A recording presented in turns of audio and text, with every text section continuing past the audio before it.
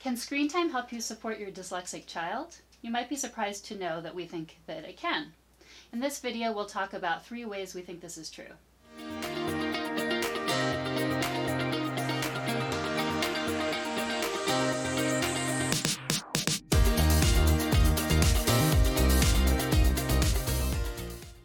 Hey everyone, we're Nick and Sonia, and this is Dyslexia Journey, where we help you support your dyslexic child. Okay, so today we're talking about how screen time can actually be beneficial for your dyslexic child. And by screen time, we're specifically talking about shows here. So the first way that screen time, particularly watching shows with your child, can be beneficial is that it can provide a nice break from the stress and effort involved for your dyslexic child in tackling schoolwork and academic work. And there's, I think, 2 aspects of this that I wanted to delve into. One is that it can provide good bonding time between you and your child if you actually watch the shows together. This is because when you have a child with dyslexia, you are going to be spending probably more time helping them with homework, helping them learn to read, and working with them on academic stuff that is going to be challenging for both of you. It's going to be stressful, and you're going to be doing this more than you would with a child who doesn't have dyslexia. And so it's especially important to have other activities that you can do with your child that are not academic, that don't feel academic at all. And so someone might object and say, well, why don't you, instead of watching shows, play board games? And we're a big fan of board games in our family. We love board games. We play lots of board games with our children. But sometimes board games can actually feel a little too academic. A lot of them involve reading, for example, even in small ways.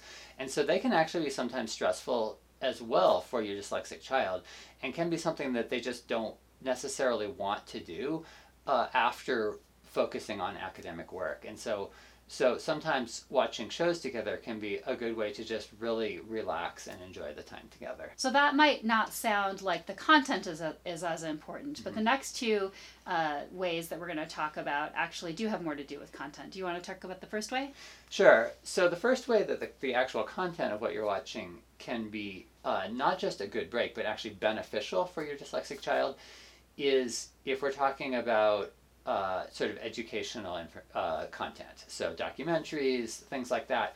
A child with dyslexia is probably not going to be learning as much about the world by reading. So children who don't have dyslexia are more likely to be able to learn about animals or dinosaurs or space or whatever their interest is by reading a nonfiction book. But a child with dyslexia is just not going to do that as much, most likely.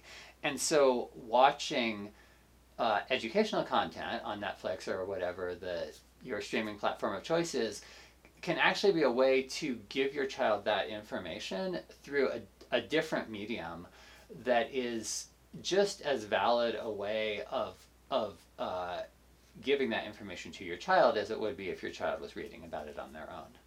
Right, and of course this doesn't exclude things like going to a museum that hopefully has interactive exhibits and not only placards to read. Just as doing bonding time with your child, maybe it's a nice day out and you go do something physical, but it's nice to think of ways to have some downtime and some educational time at home as well, because we do spend a lot of time at home for various reasons. So, the third way that we think that screen time can be beneficial to your child, specifically talking about shows, and this one's also a beneficial content way, is that a show is a story. So you really can treat it like literature in terms of how you talk about it with your child. You can be very conversational about it, right? But it's more like in the sense of like talking about the characters or talking about how the show goes. I'm actually also a creative writing mentor, and a lot of the times when we're talking to students about their writing, their fiction writing, we're talking about like how do movies do it, and thinking about it in these other ways that are also related to the way that shows and movies are produced. So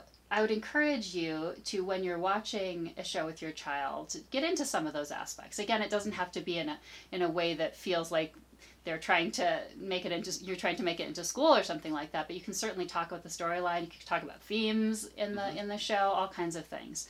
And it's not exactly the same as reading, of course. Reading is a different kind of interactive process, and the child is visualizing themselves, but that does not mean that it couldn't be valuable to learn about story and some of the aspects of literature from watching a show. So a couple things you might be thinking at this point, and so we just want to address those, take the devil's advocate view here. So one might be you're wondering about just, screen time as not being as beneficial, and aren't we always trying to limit screen time, that kind of thing. And I want to point out just that I think that's not mutually exclusive. Absolutely, you can still be discussing and agreeing on limits with your child. So to me, that feels like a separate discussion. So definitely, it doesn't mean that it has to be a lot of screen time still in your child's life necessarily. Right. And the second objection that I think a lot of you might be thinking right now is, well, if my child has dyslexia, shouldn't they be focusing on learning how to read and not wasting time watching shows? And I think it's a good question. I think, though, that as parents or as people with a dyslexic child in our life, we have to understand that it's a lot of work for that child trying to learn how to read, trying to focus on academic work.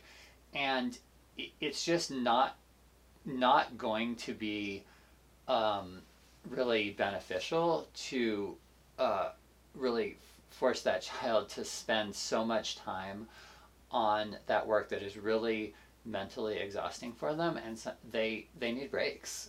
And if they can get a break where they are feeling like they is totally different from school, totally different from the difficulties they have with reading, if they can get that break by watching a show and still learn something, still get a good sense of craft and story, maybe it'll spark an interesting ethical discussion in the family, I think that's great. And again, it doesn't have to be mutually exclusive.